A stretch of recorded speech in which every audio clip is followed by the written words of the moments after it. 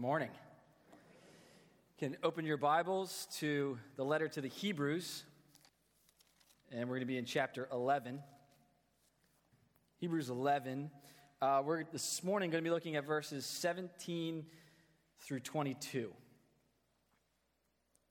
Hear now God's word. By faith, Abraham, when he was tested, offered up Isaac, and he who had received the promise was in the act of offering up his only son, of whom it was said, "Through Isaac shall your offspring be named." He considered that God was able even to raise him from the dead, from which, figuratively speaking, he did receive him back. By faith, Isaac invoked future blessings on Jacob and Esau. By faith, Jacob, when dying, blessed each of the sons of Joseph, bowing in worship over the head of his staff. By faith, Joseph, at the end of his life, made mention of the exodus of the Israelites and gave directions concerning his bones. May God bless the reading and preaching of his word. We have been studying now this letter for many, many months, and in the last few weeks, we have been taking our time going through chapter 11 of this text. And in this chapter, the author is eager for the original audience to understand what faith is and how it works in the Christian life. The author has been pressing the need to persevere in this Christian life. For many chapters, he has mentioned phrases like endure and hold fast and stay firm in your faith. Just at the end of chapter 10, he has told these readers that they are in need of endurance. In the beginning of chapter 12, he will tell them to run with endurance the race that is set before them. Again and again, the author wants the original audience to understand the great need that they have to stand firm, to persevere, to hold fast, to endure through their Christian lives. Why is he continually hitting on this reality? Well, he knows that in this life there will be difficulties. In this life there will be struggles. In this life there will be challenges, and all of those things will come, and they will tempt and try the footing of their faith. How many of us know something about that? We know something about life throwing at us difficulties and challenges, and where those come, they seek to poke at the footing of our faith. This text, this whole chapter, in fact, chapter 11, is meant to be an encouragement. It's meant to bolster their faith. It's meant to give them firm grounding upon which they can stand and persevere when difficulties and trials come. That is the burden of the author to the original audience. That is the burden of the Spirit of God for us this morning, church. For us to take God's word and its desire to build in our hearts a firm foundation of faith that can stand when testing comes, when trials are before us. The examples given in this text that we read this morning, they are examples of what authentic faith does when tested. What authentic faith does under trial. This is the intent of the text, to see the testing of faith in the life of Abraham to witness how he perseveres in faith as an example to encourage us, to bolster faith in us, for us to emulate in our own lives. The author knows that these first century Christians have numbers of temptations to waver in their faith, to experience doubt when the circumstances that they face seem to contradict the promises of God.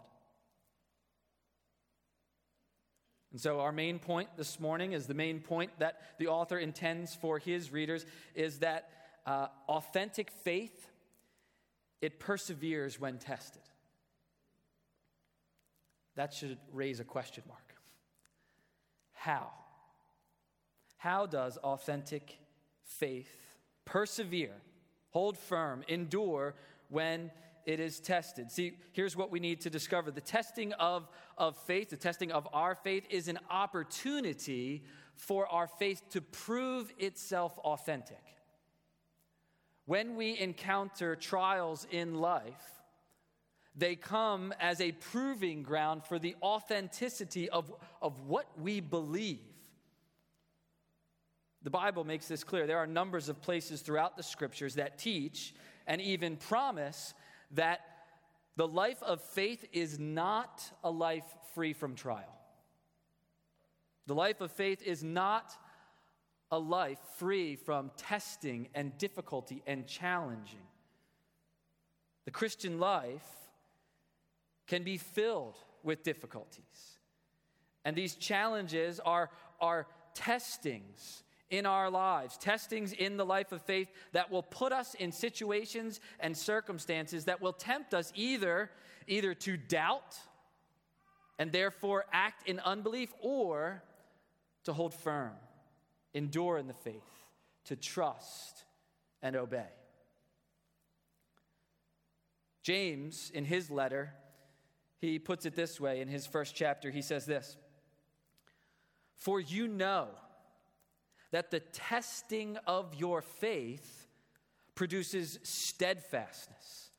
And let steadfastness have its full effect, that you may be perfect and complete, lacking in nothing." What's he talking about? He's talking about authentic faith. It's tested, and authentic faith produces steadfastness. Peter puts it this way in his letter. He says to believers, "In this you rejoice, though now for a little while, if necessary, you have been grieved by various trials." Why? "So that the tested genuineness of your faith, more precious than gold that perishes though it is tested by fire, may be found to result in the praise and glory and honor at the revelation of Jesus Christ." The testing of our faith proves its genuineness for our joy and for the glory and honor of Jesus Christ. This is the example before us in our text. Why do we experience testing of faith? Why does God allow difficulties, challenges in our lives? Maybe you've walked in this morning with a particular test in your life. The circumstances of your life as you walked in this door have caused you to ask that question: why? Why is it happening this way? Why are you allowing this to take place? Lord, this is not how I planned it. This is not how I thought it would go. The Lord, He used test of faith to prove authentic faith that we have. In the same way, as Peter mentioned, in the same way that precious metals are refined in a fire and expose in them the different materials that they're made up of. See, this is what testing does to our faith. It exposes what's the makeup of our faith. when our faith meets challenges, difficulties, circumstances in life, there is an exposing that happens to see what's really at the ground floor of this faith you say you have. What's it really made up of? What's holding it together? When testing pushes against us, what do we find there? How do we know that our faith, how do we know it's real? How do we know it's authentic, a type of faith that can endure? Young ones, teens, kids in the church, you have the unique blessing of God to grow up in the family of faith. That is a precious kindness of God to you young ones here this morning. God has been kind to you in that way, that you would grow up in the family of faith. But with that comes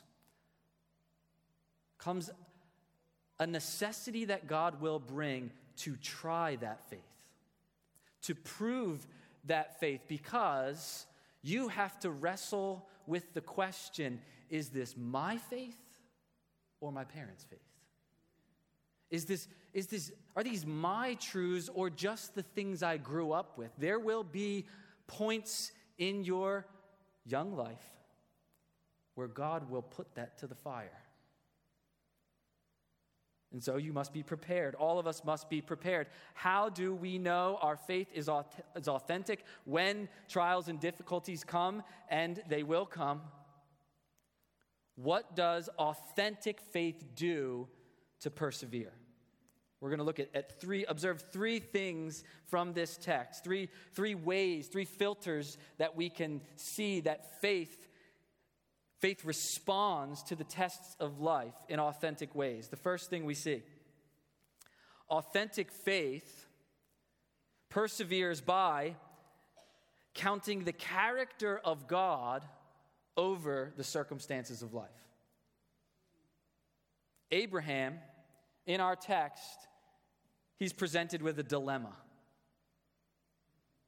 Verse 17, by faith Abraham, when he was tested, offered up Isaac. And he who received the promises was, in fact, offering up his only son. So the command of God comes. Abraham, go to the land of Moriah, climb the hill, and bring your only son as an offering in sacrifice to the Lord in worship. There's the command. But here comes the dilemma. Verse 18, speaking of Isaac, it says, through Isaac shall your offspring be named. There's the promise of God that the descendants that were more than Abraham could count, more than the stars in the heavens, the descendants would come through Isaac, his only son. Now, if we remember reading our Bibles correctly, we know that Abraham did have another son, right? Ishmael, his firstborn son. But that was the son that came through Abraham's manipulation of plans to make God's promises come true, and God doesn't go by Abraham's plans. He goes by his. And so the text here brings the text from Genesis back and says, no, this only son, the promised one, through whom the blessings would come, through whom the promise would be fulfilled. That only son, he's the promised son, and the command to sacrifice that son. So here's the dilemma. Here's the dilemma that Abraham is presented. How does he hold the promise of God and work out the obedience of God's command when they seem to be at odds? Has that ever happened in your life? Where the circumstances of life might call you and you know God wants you to act in obedience in a certain direction, but you're looking at what those results would be in your life and you go, that doesn't seem to fit with the promises of God. That he will work everything out for my good. This certainly doesn't feel like it, look like it. How do I reconcile the promise of God and the command of God when those pieces don't seem to fit together? This is the dilemma that Abraham is presented with. The promise of God and the command of God, the exhortation of God, and these pieces don't seem to fit together. And so the author of Hebrews highlights and raises this account in the life of Abraham as an example for us because he knows that that is the experience that we can face.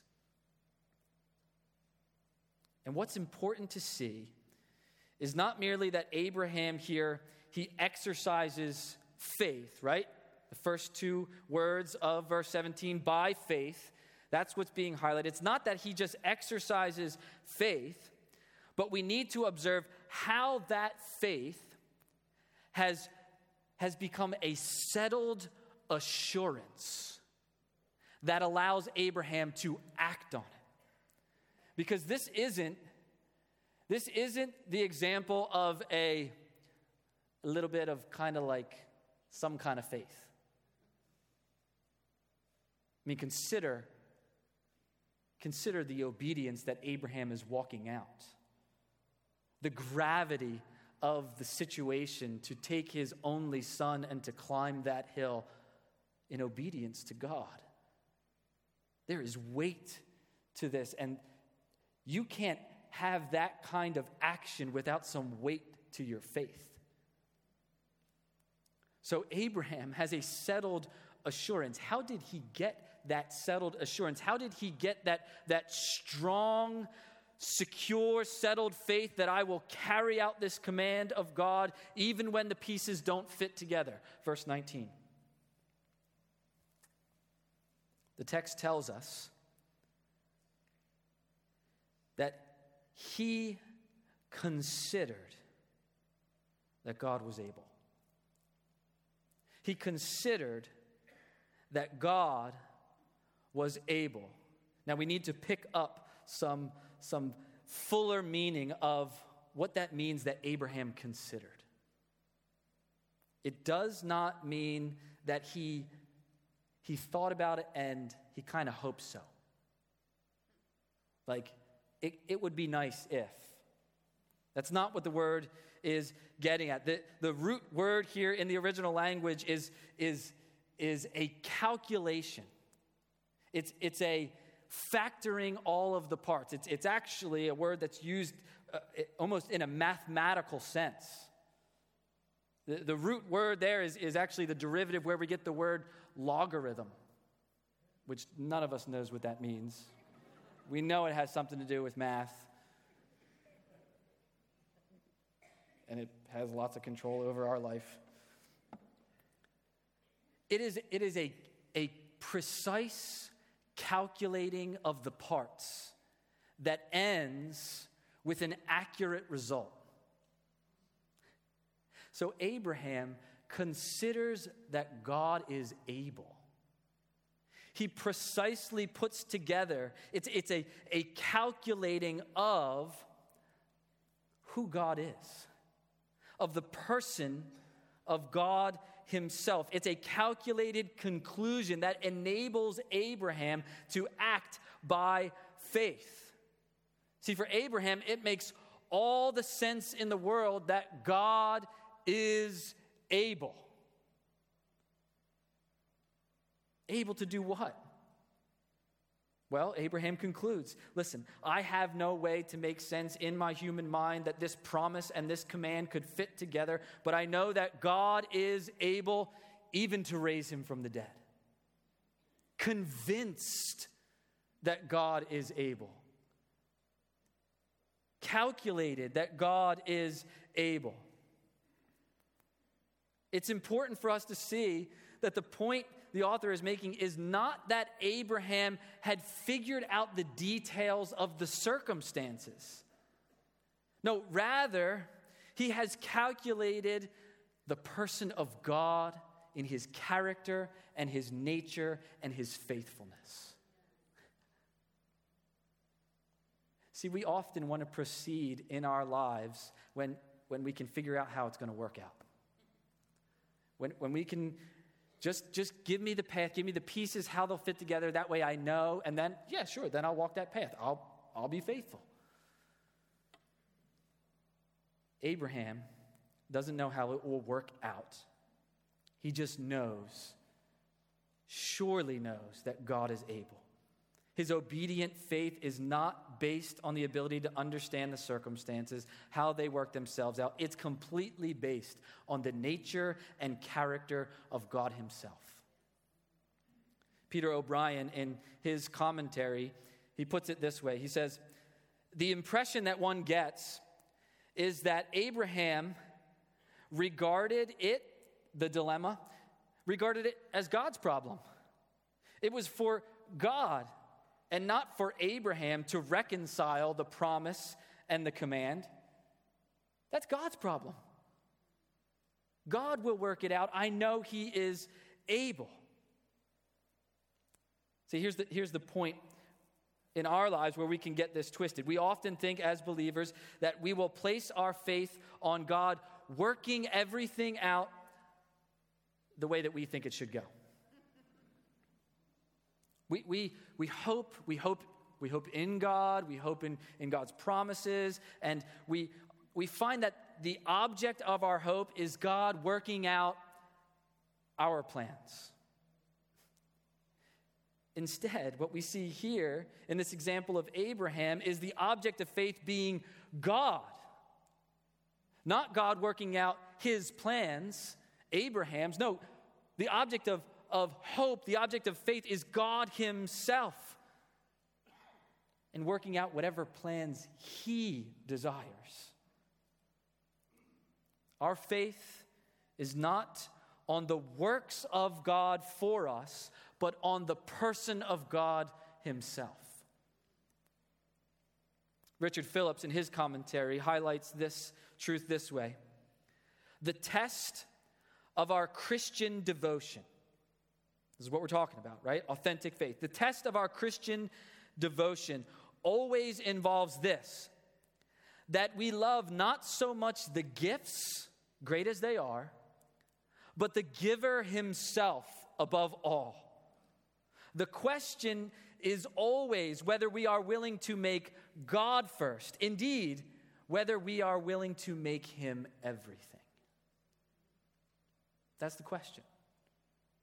When we have testing in our lives, circumstances that try our faith, we ask this question: are we willing to make God everything?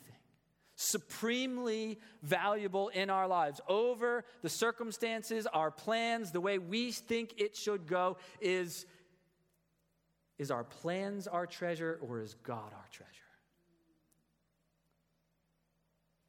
We're tempted to doubt. We're tempted to waver in our faith when the mental math that we use to calculate joy is based on circumstances. Faith needs to be built not on the day-by-day outcomes of the circumstances that we face. Faith needs to be built on God. The arithmetic of faith is built on the nature and character of God himself. He is the object of our faith. And when we do that, we see it always adds up to God's faithfulness and his sovereign goodness. He is a good, good Father. So authentic faith perseveres by counting the character of God over the circumstances of the day. Second way we see in this text that faith perseveres. Authentic faith acts on the promises of God over the problems of the day.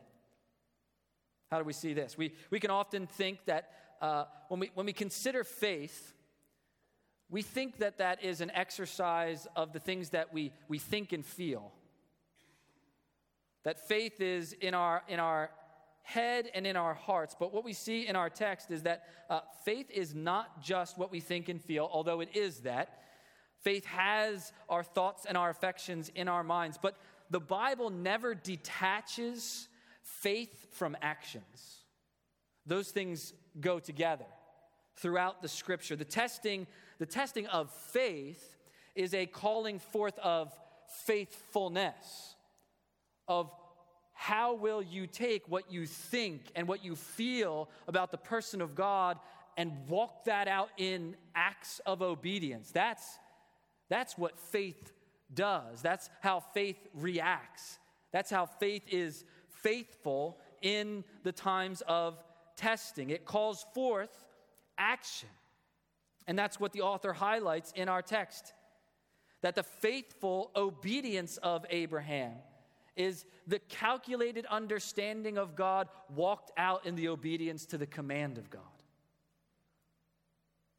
So it isn't enough for us to just think and believe that God is able. We then have to live by that and act by that and walk the commands out by that. Genesis 22:18 tells us that in response to this act of obedience, your offspring shall all the nations of the earth be blessed. Why? Because you have obeyed my voice, is said of Abraham. His faith was carried out in obedience. Listen to how James talks about this very same thing in chapter 2 of his letter. Was not Abraham, our father, justified by works when he offered up his son Isaac on the altar? You see that faith was active along with works, and faith was completed by his works. Faith is completed when it is acted out in obedience. So here's where this lands in the living room for us. Here's where we can see and test the authenticity of our faith.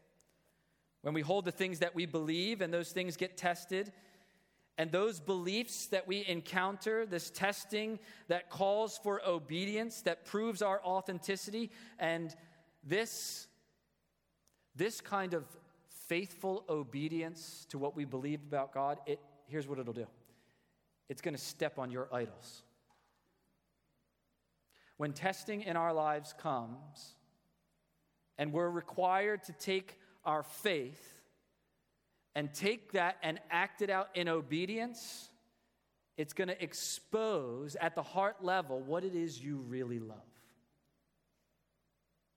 And obeying God's commands in that moment will step on our idols.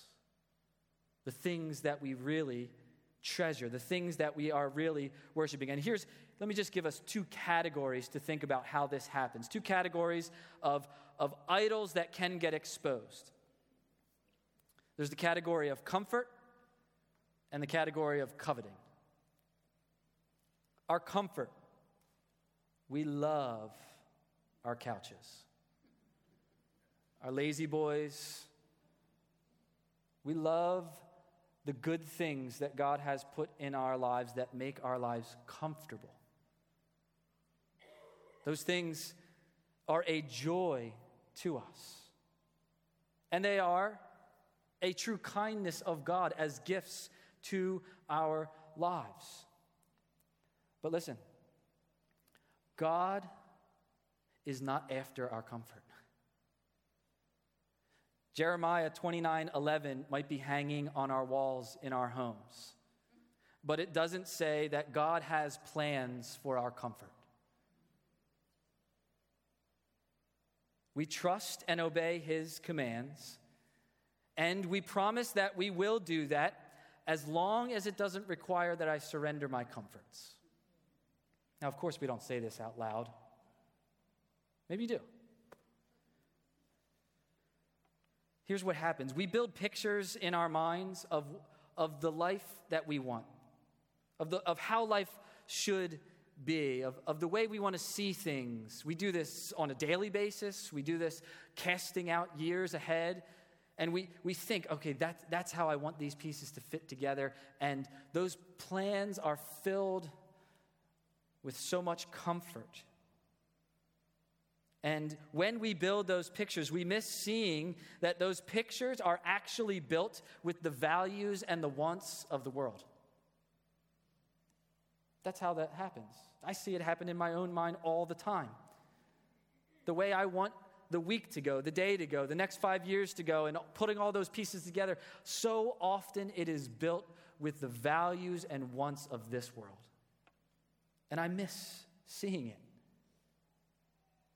You know when I see it? When my faith gets tested. When a trial comes and a command of God wants to cut across the comforts of my life. God doesn't promise to work for our comfort. He promises to work for our completion.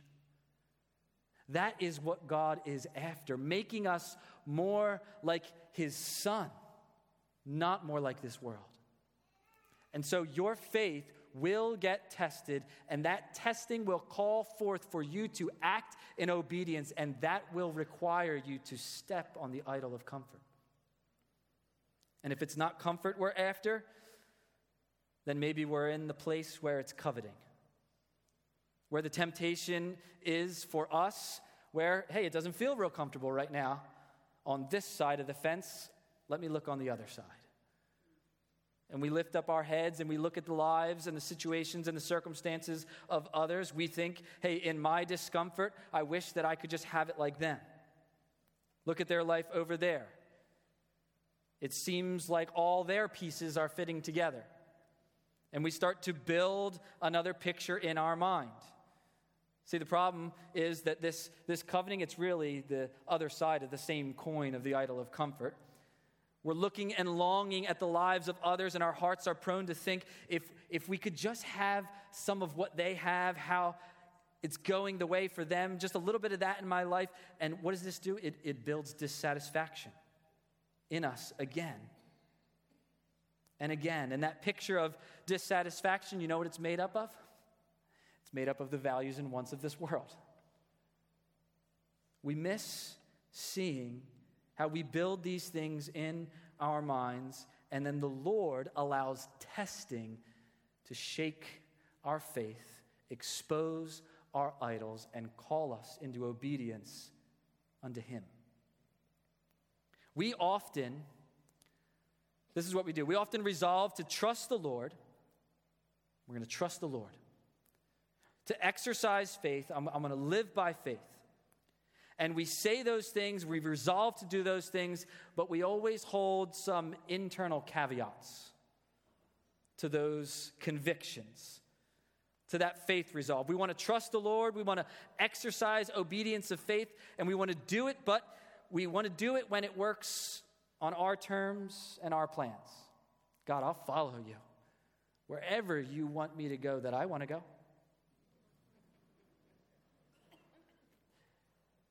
Here's some encouragement for you.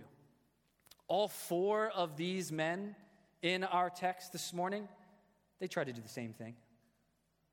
All four of them have accounts for us recorded in Genesis where they tried to manipulate the situations, the promises of God, so that the plans would go on their terms and how they wanted it. All of them, Abraham, Isaac, and Jacob, they all tried to work God's promises to their own planning. Joseph as well. Let's talk about how Joseph did it. Joseph brings his family down to Egypt after he had planned through the famine, and he's saving all of Israel, right? His whole family comes, and his father, Jacob, comes, old in age, so old that his vision has faded and he can barely see. And Joseph brings his two sons before his father. Says, these are my sons. And Jacob says, bring them to me so I can bless them. And what is the ancient pattern? That the eldest son always received the greater blessing. And so Joseph brings his sons before his father and positions them right in front of his father in the way so that the oldest would receive the right hand of Jacob and the greater blessing, and the younger, the left hand. And Jacob comes, and what does he do? Eyes dim, he goes like this. to pronounce the blessing on the sons of Joseph. So what does Joseph do? Joseph says this, "Not this way, my father," and tries to switch his hands. "Not this way, my father." Jacob says, no, this way, and continues with the blessing. This is how we often seek to exercise faith. Lord, I will be obedient in faith. And then we say, not this way, my Father. And we want to manipulate life and plans and promises to fit our conditions. We want to trust God, but we have conditions about what that looks like, how far I will go.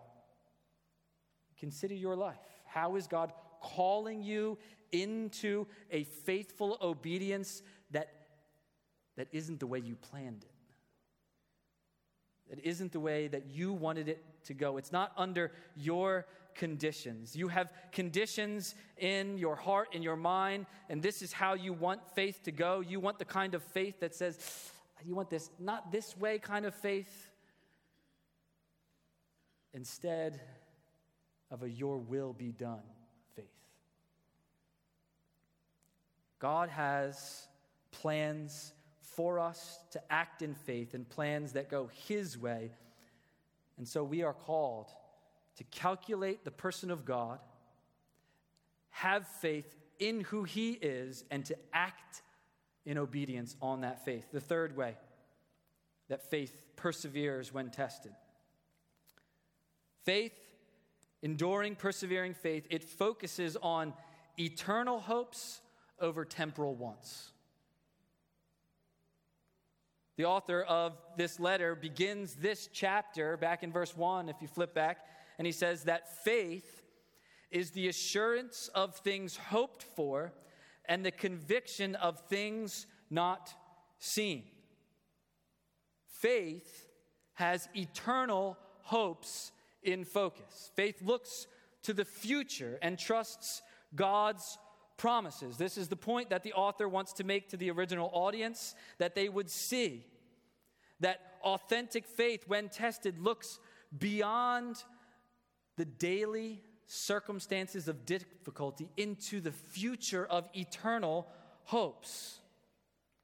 This is why we have these examples in verses 20 through 22. All of these examples here, they come as examples of faith exercised at the end of the lives of these men, at the end of their days, when they're not looking to the temporal, the today wants, but to eternal realities beyond the day.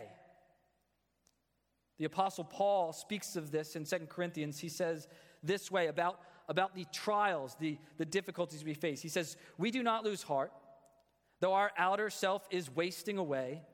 The inner self is being renewed day by day. For this light, momentary affliction is preparing us for an eternal weight of glory beyond all comparison, as we look not to the things that are seen, but the things that are unseen. For the things that are seen are transient, but the things that are unseen are eternal." We look in times of affliction not to things that are unseen, not to transient things, temporal things. We look to eternal things, things that we don't see with our physical eyes, but with the eyes of faith. The testing of our faith, when they come, when we have trials, we're not real quick to put the sticker of light, momentary affliction on them, because they don't feel that way, do they? The difficulties of life, the trials we go through, we're not quick to label as light and momentary. But if we have eternal hopes, the kind of authentic faith that looks to eternal realities over these temporal wants, then we begin to see that there's an eternal weight of glory beyond comparison that wants to work its way back into our hearts to give us acting, obedient faith today.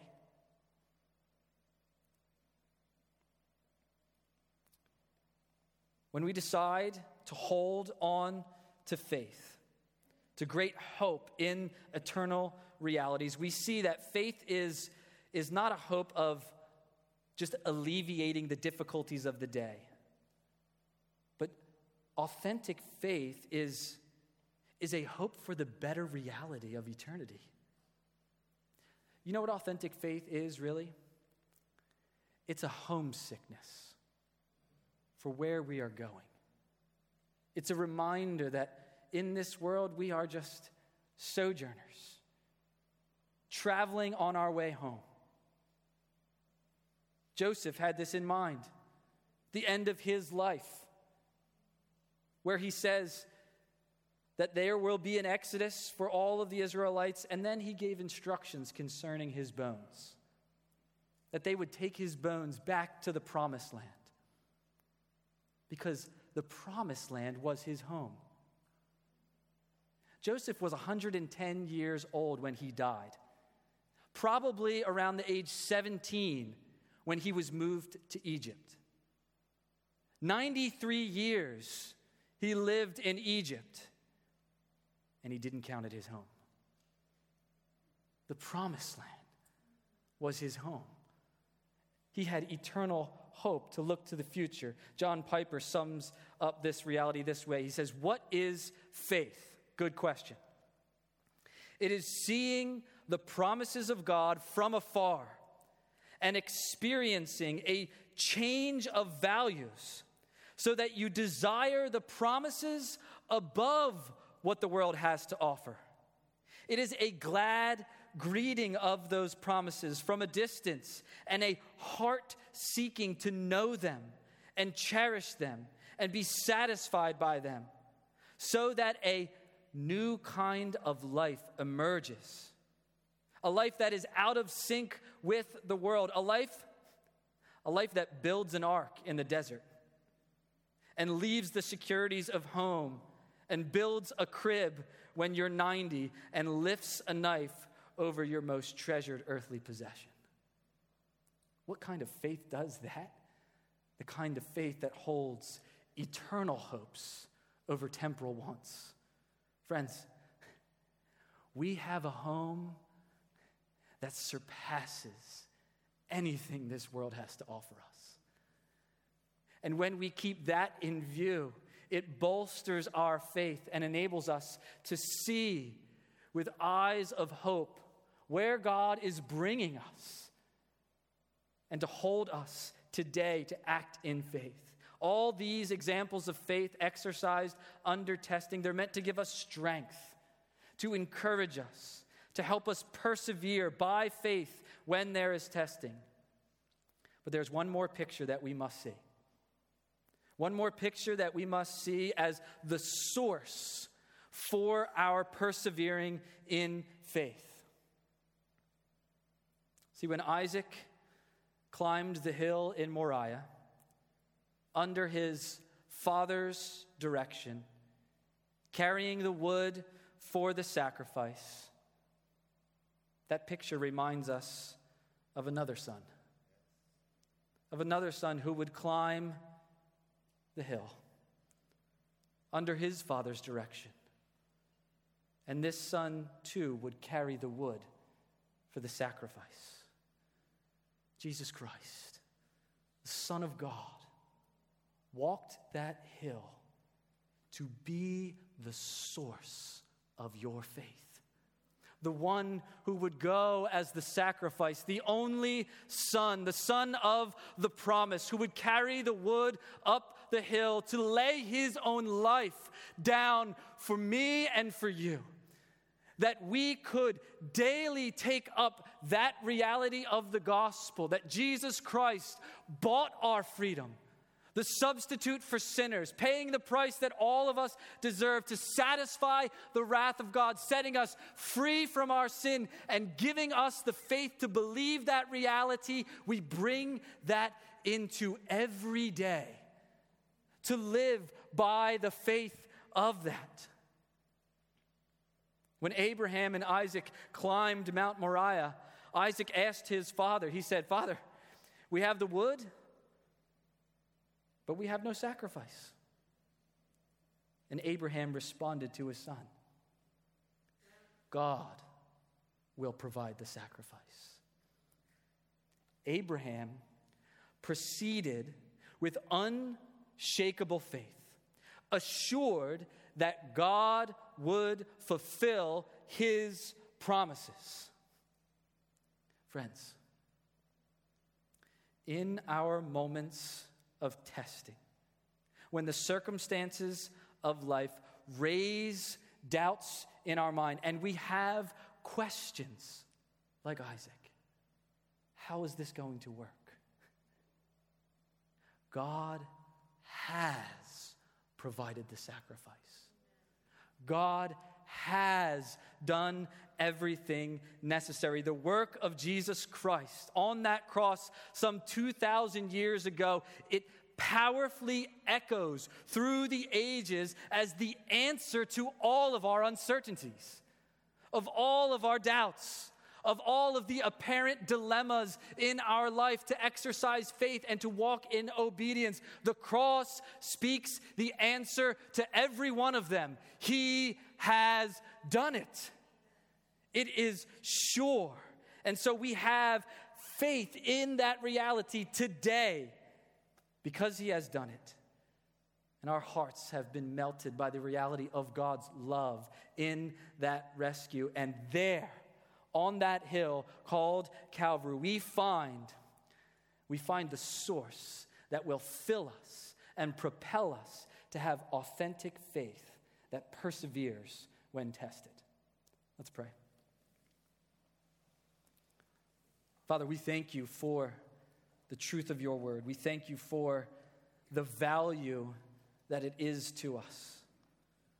We thank you for the examples of these men who would trust in you, knowing your character, your nature, relying on your faithfulness to believe and to act, to trust and obey. And so I pray for all of us here this morning as testing comes into our lives, as daily trials bring the questions of doubt to mind, may you answer every one of them with the truth of the gospel.